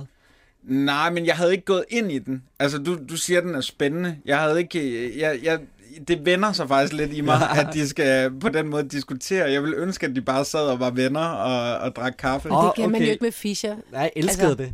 Ja, men jeg tænkte nok, at du ville elske det, og du har nok også ret, Trine, at det kan man sgu ikke med Altså, med der Fischer. kan han ikke lukke røven. Der må han sige, jeg synes, du er en idiot til ham, ikke? Det kommer med nogle rigtig fine stikpiller, og så synes jeg i øvrigt, at Kirsten forsvarer sig, sjovt nok, enormt fint, fordi han gør sit arbejde, og man kan mærke, at han er også på en eller anden mærkelig måde idealist omkring det at være forsvarer, forstået på den måde, at han nægter at have en personlig indgang til en sag eller holdning. Han går bare op i at give personer det bedste tænkelige forsvar på en eller anden måde. Og så er der jo ikke mange penge i tilståelsessager, så det gør han jo også. Altså det er jo også det, de ligesom hele tiden prøver at finde det her spor frem med, at han jo også bare er en grisk rotte, som kan bruge retssikkerheden som et kort, men måske egentlig gør det for pengenes skyld. Jeg vil ikke Gabi ret, når hun siger, han gør jo bare sit arbejde. Og så er en del djævelens god til det. Jamen, altså fuldstændig enig, men det er bare tydeligt, at der også er et pengespor ved ham. Han er ikke bare godheden selv, der virkelig tager retssikkerheden på. Tennisboldmaskinen fodrer ikke sig selv. Nej, det gør den virkelig ikke. Hold nu op.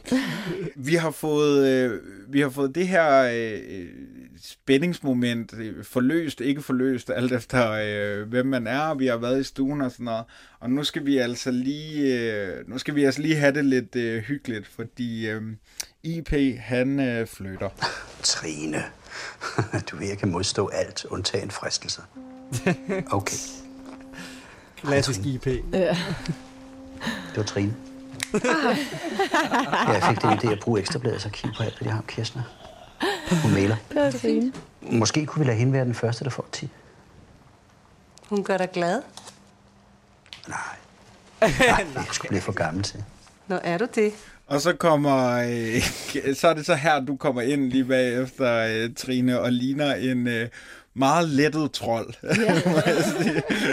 Jeg ved ikke, hvad jeg ligner. Jeg er lige så rød i hovedet som en postkasse. Det er fuldstændig vildt. Det er det godt nok. Jeg er helt tyk, og jeg ved ikke, hvad det er med mit ansigt. Det forandrer sig helt. Jeg har brugt lang tid sminke. Altså karaktererne har brugt lang tid sminke. Ja. Nej, ved du hvad jeg sad og tænkte? Jeg sad og tænkte på, at vi må have filmet den her sekvens. Jeg tror, det havde om sommeren. Jeg tror, jeg har fået for meget sol eller et eller andet. Den dag, vi lavede det, fordi jeg er godt nok rød i hovedet. Ja, men der er i hvert fald sket et eller andet, og som du selv siger, at det virkelig, man må jo ikke kommentere på en kvindes vægt, men jeg lagde også mærke til, at du havde lidt velvoksende kinder. Ja, det er altså også. Så det kunne godt være, at der også havde været issæson. Det var ikke meningen. Nej, det var jo bare en scene. Altså, det kunne være fan, der er sket. Det ser fantastisk ud. Det er godt at få Gabi hjem, synes jeg. Ja, helt vildt. Man bliver så lettet. Fik du mange af sådan nogle... Nu sidder vi og taler om skamløst om dit udseende for 18 år siden. Men altså, var det noget... Altså, Gabi er jo rejseholdets... altså, for det første, nærmest eneste kvinde. Ingrid Dahl er jo også, men på en lidt mere sådan...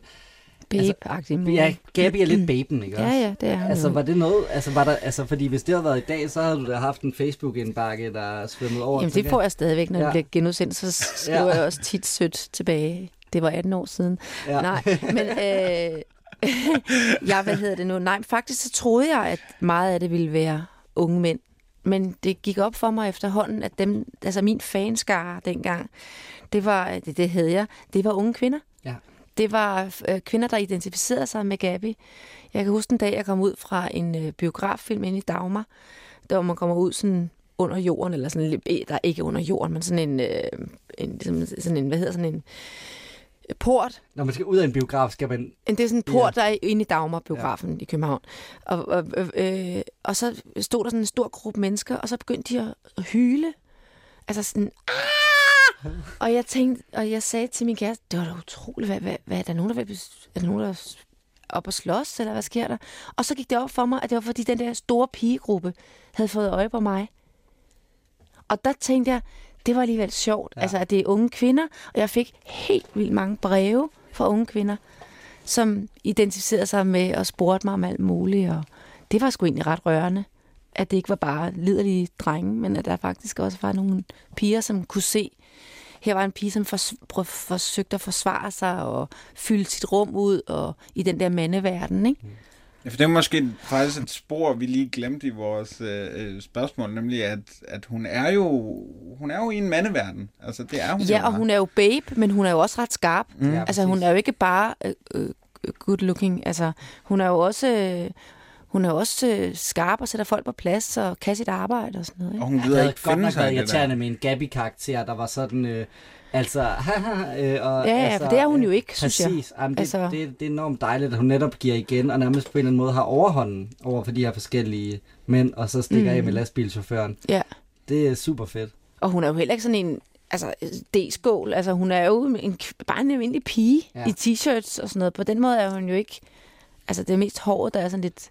vildt, ikke? Og så en højtallet stofbuks en gang imellem, men det er så det er tiden. Ja, dem vil jeg også gå med i dag. Jeg synes, det er super, fordi det er mega moderne i dag. Det er bare jer, der er så nørdet. I aner ikke, hvad der er moderne.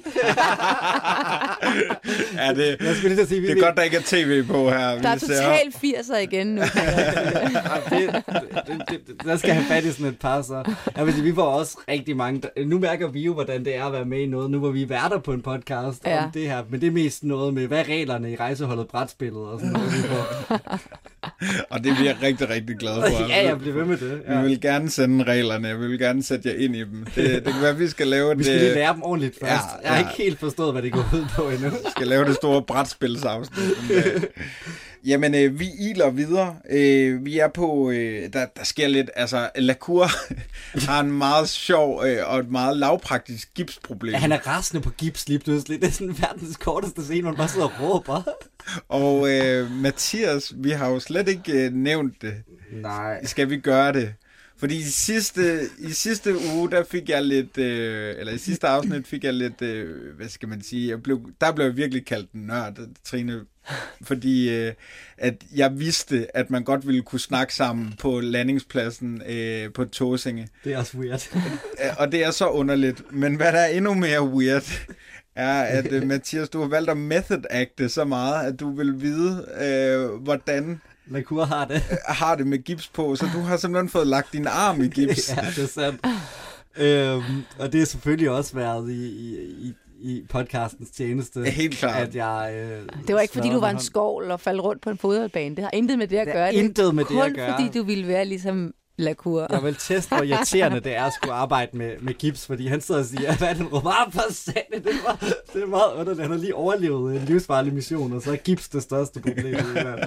Men altså, jeg vil sige, hvis jeg skulle have min gips af, ville jeg da være lykkelig. Jeg vil ikke sidde og råbe og skrige. Jeg vil sige, Har du haft nogle frustrerende gipsmomenter? Jeg har haft så mange frustrerende gipsmomenter. Men prøv at høre, det er jo derfor, han råber. Han kan jo ikke få den af. Ja, det er jo derfor, han prøver at sidde og hive den fra hinanden. Ja, præcis. Ej, det vil jeg... hvis jeg selv skulle fjerne den her gips, så ville det helt sikkert ende på samme måde. Men kæft, hvor har man ikke andet end irriterende gipsmomenter. Altså, alle lyttere, der lige nu ikke har noget gips, nyd det. Nyd det, for fanden. Der er jo 2 øjeblikke i ens liv. Der, hvor man har gips på, og der, hvor man ikke har det. Ja. Og så til den store mand fra DR Licens, der væltede mig på fodboldbanen. God sommer. 5 millioner eller dø. Vi skal næsten lige på besøg hos Bachmann igen. Ja, det skal vi, fordi der er valnødsnaps igen. Og den er Fischer blevet svært glad for. Ja, det er nødsnaps. Valnødsnaps. Og jeg elsker deres relation. Den er virkelig fin. Den måde Asger siger Lars Merlov på, der er der virkelig nogle ting inde i mig, der rører sig helt vildt. Lars Merlov. Det er, men han er bare... Super fedt spor. Altså, der kom en journalist og spurgte mig om Kirstner, men der kom aldrig nogen artikel. Gåsehud. Altså, det er ret elegant, synes jeg. Og den måde, han ligesom snakker om det med at sige... Altså, han er også ærlig her, og han ved godt, han måske lidt har jogget i spinaten, at han har fortalt mere, end han vil indrømme. Ja. Og også om elskerinden. Han er han er bare en fantastisk karakter. Ja. Jeg synes næsten, det er ærgerligt, det ikke er ham, der har gjort det på en eller anden måde, fordi så vil man få mere af ham.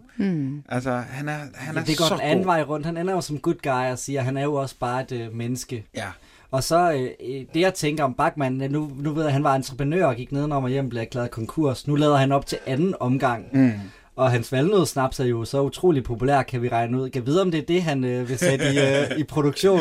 At han brygger på noget valnødsnaps. Ja, jeg regnede med, at vi skulle have en valnødsnaps her til morgen, bare for at komme i stemning. Men det er ikke rigtigt. Altså, der er jo et hul i markedet, simpelthen. Det er jo mig, der er skafferen i podcasten, og det viser sig, at man simpelthen ikke rigtig kan købe valnødsnaps selv. Man skal lave det. Man skal lave det af pose og valnød, ikke? Jo, det tror jeg. Det er vores snapsekspert melder lige ind. Det er simpelthen så dejligt. Nu kommer vi til noget, jeg virkelig har glædet mig til, fordi... jeg ved, hvad det er. Men altså... skal vi ikke bare sætte det her klip på? Jo. Hvad laver I? Fortæl Cecilia, hvad du laver. Og musikken også. Har du en anden? Nej, selvfølgelig har jeg ikke det. Nå, det er måske bare juridisk. Det er ikke noget, der sker i virkeligheden. Hvordan knæpper man juridisk? Det må Pia da vide. Hun er så dygtig. Hold nu op, siger jeg! Skal I så skilles? Nej, selvfølgelig skal vi ikke det. Det tror jeg nu nok, vi to må bestemme. Hvordan knipper man juridisk? Det er jo deres måde at snakke om sex på. Det er jo lidt træls, at vores politikekspert, juraekspert er gået. Nå ja, det er rigtigt. Men, det tror jeg ikke, han kunne svare på. Jeg tror ikke, han vil svare på det. Jeg vil bare gerne have hørt ham forsøge. Ja. Jamen, det er også en god scene. Det er også en god scene og god replik og dejlig måde. Og altså, på en eller anden måde er hun meget fattet i forhold til, at hun har haft den her information i 10 sekunder. Men var det egentlig en fed måde at straffe Kirstner på, at hun ikke flipper ud og bliver lykkelig og ked af det, men bare bliver helt kold og snappy. Ja, bortset fra, at den, det går ud over, det er jo barnet. Ja, det er sandt. Og det synes jeg, at aldrig det skal være. Nej. Her skulle hun have lukket røven, og så skulle hun have ventet lidt. Men hun er jo lidt i affekt. Hun har jo lige fundet... Selvfølgelig er hun det. Det går op for hende, hvad det er, der foregår. Ja. Hun har jo levet i fortrængning. Ikke? Det er også vildt, hun ikke regner mere ud der, hvor Pia er blevet overfaldet. At hun arbejder ikke engang hos os længere. Eller sådan, at hun ikke sådan spørger lidt mere ind til, hvorfor går han efter Pia. Og sådan, hun har virkelig ikke haft lyst til. Og måske har hun lidt vidst det hele tiden. Ingen ved det. Men i hvert fald, så finder hun der ud af her, at Kirsten har bedraget hende i alle disse år. Og så er det ret fedt, hun bare giver om tørt på den her måde. Ja, hun er jo en handlekraftig kvinde, faktisk. Finder også ud af det. Det er synd for Cecilie, selvfølgelig. Ja. Det er rigtigt. Ja. Men hvordan gør man? Hun går jo også bare. Der er ingen, der går efter hende og siger, hey, skat, kom, lad os lige snakke om det. Nej, ikke engang aktionsstyrken. Hun får bare lov. Ikke engang hendes livvagt. Hun får bare lov at gå. Ja, og bliver samlet op af en hvid Nissan. Ja. Og så er hun ude. Der er jo 8-9 Nissaner med i hvert afsnit, Trine. Ved du, om at Nissan var med ind over noget delfinansiering af den her serie? Det er den der store kassevogn, der er også en Nissan? Nissan. Altså, hver gang du ser en bil, så kan du gå ud fra, at det er en Nissan. Det ved jeg ikke. Det er der sikkert. Du fik ingen Nissan for at lave det? Product placement, nej. Jeg fik kun min løn. Hvad nu var det, når det bliver genudsendt og så videre? I får ikke lige en Nissan med? Nej, desværre. Jeg vil godt bruge en ny bil, men nej. Den lader vi gå videre til Nissan Danmark. Ja, I skylder fandme Trine Pallesen en bil. Ej, det gør I virkelig. Ja, det vil jeg også sige. Det er ikke kun Nissan Danmark, der gør det. Danmark generelt skylder Trine en ny bil. Men altså, hvordan knæpper man juridisk? Det skal vi lade være op i det uvisse. Hvis I ved det. Man knæpper op i det uvisse, eller hvad? Hvordan knæpper man i det uvisse? Ja. Det er kun 4:00 om natten. Der er noget, der hedder juridisk abort, for eksempel. Men altså, hver gang noget for juridisk foran, så bliver det så fluffy og underligt og teknisk. Men hvad betyder det egentlig i den her sammenhæng? Hvordan kan man gøre noget? Hvordan kan man gøre sådan noget juridisk? Altså, det er jo ikke det, hun mener. Det er bare et spørgsmål. Altså, det er jo en catchphrase, de er blevet forelsket i, og det forstår man godt. Ja, det er så sjovt. Men det er ret fint, fordi det kommer efter den store jurasnak, hvor hun jo egentlig lidt er på Fischers hold i forhold til det der med at få en skyldig frikendt. Og han siger, det kan jeg leve med. Jeg kan bare ikke leve med, at den skyldige bliver dømt og så videre. Men hun mister jo noget sympati for manden der, hvor han ligesom tydeligvis mener, at han fik en skyldig mand til at gå fri. Ikke? Og det bruger hun så mod ham nu. Og vi har vendt, at det her med Cecilie, der åbenbart er i stand... Altså, jeg ved ikke, hvordan hun er... Altså, hvordan Cecilie slipper ud af det hus. Hun kan ikke være fløjet, fordi de styrer luftrummet omkring dem. Hun kan ikke have gravet sig ud, for der er der også mænd. Hun vælger måske bare det oplagte at gå lige ud af hoveddøren. Også fordi hun er i denne mands varetægt. Ej, Falcon, det mener du ikke. Fandme ser komme op på mærkerne. Han har stået og drukket kaffe eller et eller andet. Falcon har sgu ikke lige set det, men det er også okay. Det bliver brugt til noget spænding, endnu en omgang krydsklipning, fordi nu skal de jage Martin, samtidig med, at man ser Cecilie blive samlet op af en bil, og at man ligesom ikke ved, hvor er... Man har en ret sikker fornemmelse af, at nu er det Martin, der er skurken, men hvor er han? Er han ude at hente Cecilie, eller er han derhjemme i privaten, der bliver renset af Fischer eller Lacour? Det er jo sådan en rimelig snorlige spændingsopbygning. Og Cecilie mødte heldigvis bare sin kæreste, det vil sige, at Martin er på stedet, og der skal være slåskamp. Ja, store karate-scene. Lægger du mærke til, Mathias, man gennemråder ligesom hans lejligheder og sådan noget. Lægger du mærke til den brainstorm, han har lavet? Det er sådan en mindmap. Ja, der er sådan et fantastisk mindmap med nogle røde tuscher, hvor der bare står Kirstner i midten, og så er der hans relationer ud som sådan en... Hvem er der? En blæksprutte. Jamen, der er Pia, og så er der Cecilie, og så er der Anne, og så er der Bachmann, og så er der... den kommer vi helt sikkert til at høre for, den her. Ja. Der er nemlig nogle flere. Ja, der er mor, mener jeg også. Søster måske. Ja, for det nævner han nemlig selv, ja. Mindmappen. Det er ikke et sofistikeret mindmap, Martin har fået lavet, men sådan er det. Han er jo heller ikke sådan en seriemorder. Nej, altså, og han det er jo bare det, der er så fint. menneske, der er blevet gået i stykker. Faktisk også en fin karakter. Ja, og vi finder ud af, at han bare er den almindelige menneske, der er gået i stykker lidt senere. Det går lidt stærkt her til sidst, men jeg synes egentlig ikke, man misser noget, eller glipper noget, eller der var noget, der skulle have haft mere opmærksomhed. Nej, så skulle det måske netop være Martin, hvor det er en afhøring, men al menneskelighed kommer ligesom ind i en scene, og et forhør, og hele den her opbygning med, at vi ved, hvilken forfærdelig skæbne, der overgik ham tidligere og sådan noget. Så på den måde er det egentlig meget fint doseret. Jeg synes, jeg når at mærke ham, fordi han bliver også... Han bliver sgu egentlig også spillet ret godt, altså det der vilde udtryk i øjnene, og den der sådan helt uhyggelige mand, der bare lever i... Han skulle bare lide. Ja, han skulle bare lide. Jeg synes ikke, det er den bedste tilståelsesscene, men der er han godt nok også op imod nogle legendariske nogen, men han gør det jo bare super godt. Det er virkelig, virkelig spændende her til sidst, og man når jo også lige at tro, at Lacour han bliver kvalt. Men så kommer hans gode ven Fischer. Jeg synes faktisk, den er meget god, den der slåskamp. Ja, det synes jeg også. Jeg synes, den er meget fedt lavet. Fordi den er sådan lidt... Det er ikke sådan noget... det er sådan lidt almindeligt slåskamp. Det kan jeg meget godt lide i stedet for... Så. Det er ikke sådan noget actionfilm. Nej, det er sådan lidt mere gadekamp, ikke? Jamen, jeg synes virkelig også, det fungerer rigtig godt. Og vi har jo set tidligere, at de øver sig i karate eller en eller anden form for kampsport, så det er jo meget, meget realistisk. Og så fedt, at skurken bruger skurketricks ved lige at sparke i nosserne. Ja. Så ved man, at han player dirty på en eller anden måde. Ja, og Fischer, der får reddet Lacour til sidst. Det har også været antiklimaks, hvis Lacour overlever den her livsfarlige mission, hvor der ikke sker noget som helst, og så bliver kvalt til sidst alligevel. Og vi var lidt inde på det, altså nu tager Ingrid ligesom afhøringen, og ja, hun får serveret hele sagen, og det er jo så, hvad det er, det er jo fint. Men hvor Martin ligesom går ind og forklarer den ene del af retssystemet, altså hvor det har huller, og så lige bagefter, der får vi så kære Gabi, der kan se det fra alles perspektiv, og ligesom, altså på en eller anden måde er det bare fint, fordi man kunne nemt sidde og tænke, at det bare var Kirstner, der var en nar til sidst, men det synes jeg ikke nødvendigvis, man gør. Så, altså man kan sige, at i det her afsnit er der jo ikke de der, i mange af de andre afsnit er der sådan scener, hvor vi alle sammen er i mobilkontoret samtidig og sidder og snakker eller sådan noget. Der er ikke så meget af det i det her afsnit. Og det, fordi jeg tror, at selvom Ingrid, hun ikke har været ude at afhøre, så ved hun jo alt, hvad der er foregået. Altså hun sidder jo ikke derhjemme og hækler. Altså hun er jo en del af det, ikke? Nu nærmer vi os afslutningen, Trine, og vi har jo tidligere haft din kommende ægtemand, Lars Bum, Johnny Olsen, skal vi skynde os at sige, i studiet, og vi prøver også på at få nogle flere spillere med, og det gør vi jo, fordi vi laver den her podcast, som gennemgår rejseholdet, men i virkeligheden så har vi jo en sand mission, og det er, hvor afvisende vil du være over for en genforening? Det vil jeg ikke være afvisende overfor. Jeg synes, det kunne være sjovt. Det har man aldrig gjort. Nej. Altså efter 20 år at samle holdet igen. Og vi er der jo alle sammen stadigvæk. Altså, det ville da være genialt. Næsten. Der er desværre nogen, der er væk.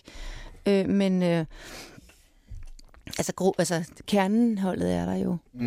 Det kunne da være sjovt. Vil du indspille igen, eller vil du bare sidde og snakke?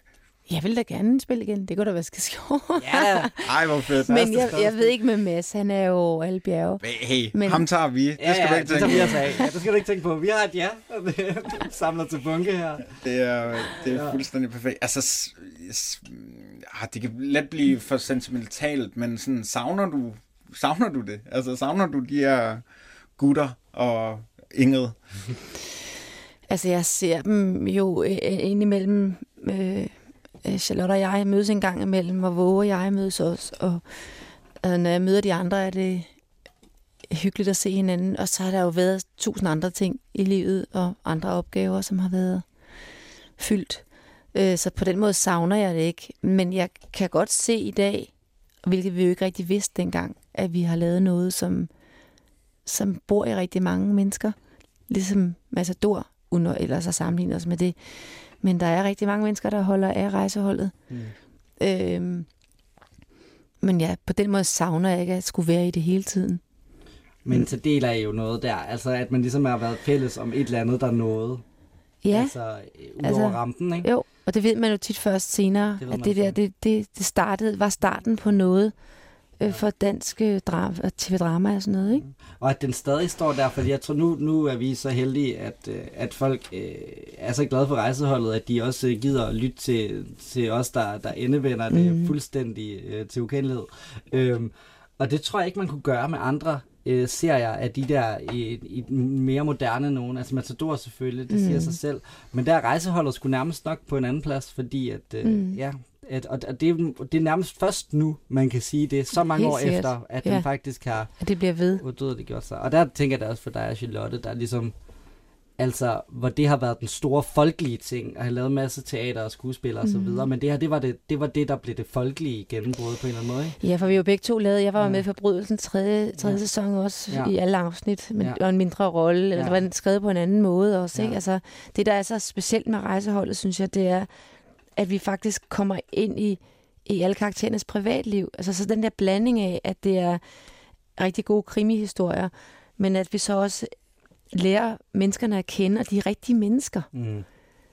Det synes jeg er anderledes end en del andre serier, hvor det er sådan lidt... vi er jo en familie. Plus så det krimihistorien, ikke? Ja, præcis. Jeg tænker da også helt klart, det er den del af det, der har appelleret til mig, og jeg stadig synes, det er at de der forskellige, mere eller mindre vellykkede krimi-affærer. Ja, men at man kan sige, at hver gang der er et eller andet i krimiplottet, hvor så er det jo et menneske, der går ind, hvis Lacour han gør det på denne her måde, fordi han er Lacour, og fordi han er den. Altså, det er ikke bare en politimand. Altså, på den måde kender vi menneskerne bag det, ikke? Ja. Det tror jeg betyder rigtig meget. Vil lige to ikke bare have en flaske rødvin over, og så kører resten? Date-musikken var sidste afsnit på. Føler du dig lidt ude? Nej, jeg synes, det var så fin en snak, og jeg kan selvfølgelig følge, hvad I siger, men der blev godt nok, der blev lidt lunt herinde i studiet. Nå. Så det var meget fint. Vi skal lige have kørt det her afsnit helt i garagen, fordi Ingrid, hun stempler ind ved at dytte på Herlufsholm, hvilket jeg tænker er lidt et karakterbrud. Og så finder hun så ud af, at der er nogen, der har snakket ondt om hende på Herlufsholm, og derfor har Tobias ligesom forsøgt i hvert fald at banke dem. Der er hun virkelig... Det er en dejlig lille scene, som vi også har brug for her. Og meget sjovt, at hun ændrer syn på vold. Ja. Altså, drenge skal ikke slås. Jeg kan ikke lide, at han slås. Og hvorfor slås han så meget? Sådan, må jeg slås for din skyld? Fedt at slås. Dejligt, Fischer skal lære dig at slås endnu mere. Er det ikke Gabi, der siger ikke nødvendigvis, at de skal slås? Jo, det er da også fuldstændig rigtigt. Ja. Ja, det er fuldstændig korrekt. Ej, men lige pludselig, der er det da bare sådan, vi skal da have noget kampteknik ind i dig. Ja. Og så har vi så altså den sidste ligesom tekst, hvor vi får at vide, at Martin han har forsøgt at anke dommen. Det gik ikke, Martin. Og, men det var en del af planen ellers. Ja, præcis. Ja. Og så er der det lille kuriosum, Mathias, at Hans Henrik Kirchner jo nu bor i det forrige afsnit Skurk, England. Han bor nu i England. Han er blevet skilt og bor i England. Men det giver jo sig selv, hvor ellers? Altså, i sidste afsnit, Trine, der viste der, at det var engelske lov, der nærmest var skyldig i gåden, fordi en lille dreng blev bortført og ikke kunne komme hjem igen. Så Kirchner er der lige, altså England er der lige landet for Kirchner. Det er da et match made in heaven. Han kan da sikkert drage god nytte af det retssystem derovre. Så nåede vi til vejs ende. Så nåede vi det. Godt afsnit, mand. Altså, det er super afsnit. Det er svært at sige for meget negativt, synes jeg. Jeg synes, vi har prøvet, og det er derfor, det er godt, vi har Falcon. Men altså... Det var sgu ret godt. Det er dejligt, at det er ved at være... Altså, man kan sige, nu starter sæsonen med noget mærkeligt noget, så er det dejligt at se noget godt rejsehold igen. Det var enormt underholdende også. Ja. Altså, det er rejseholdet jo generelt, men man grinede meget i det her afsnit, synes jeg. Og så var det actionspækket, og det var ikke så føle, som det måske nogle gange kan være i rejseholdet. Og så var det troværdige bikarakterer. Det er jo det, der nogle gange... Altså, fordi at jeg synes sgu altid, ensemblet er home safe, og det siger jeg ikke kun, fordi vi har Trine til sted. Men nogle gange, så går det lidt galt ude i de her forskellige afkroge af biroller. Ja, men det svinger i hvert fald meget. Men den her gang, altså jeg vil sige, Ole Lemmeke står helt klart ud som et fund til den her slæske advokat. Sådan, det er virkelig en af de stærke birollepræstationer i rejseholdet. Det er meget hans afsnit i den forbindelse.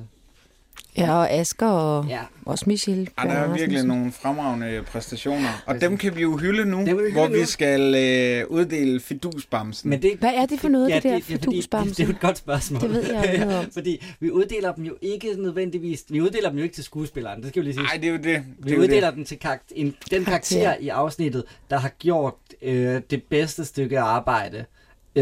Som fortjener en lille anerkendelse. Det kan jo være politiarbejde, men det kan også være så meget andet. En, vi synes fortjener en lille opmuntring. I sidste uge vandt...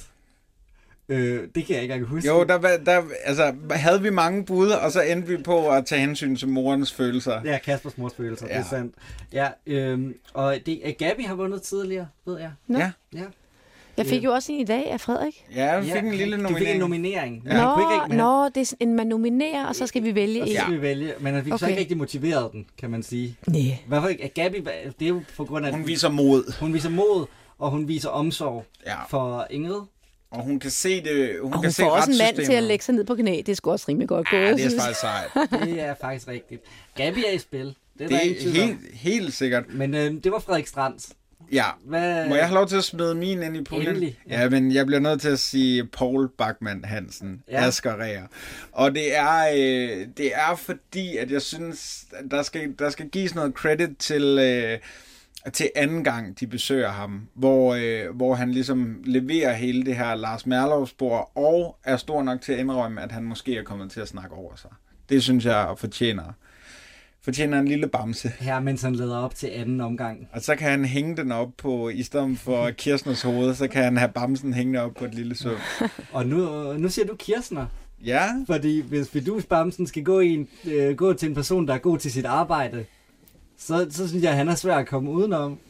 Altså, han er måske den i rejseholdets historie, der er, altså på karakterniveau, er bedst til det arbejde, han udfører. Altså, han forsvarer mennesker, og det gør han del med godt.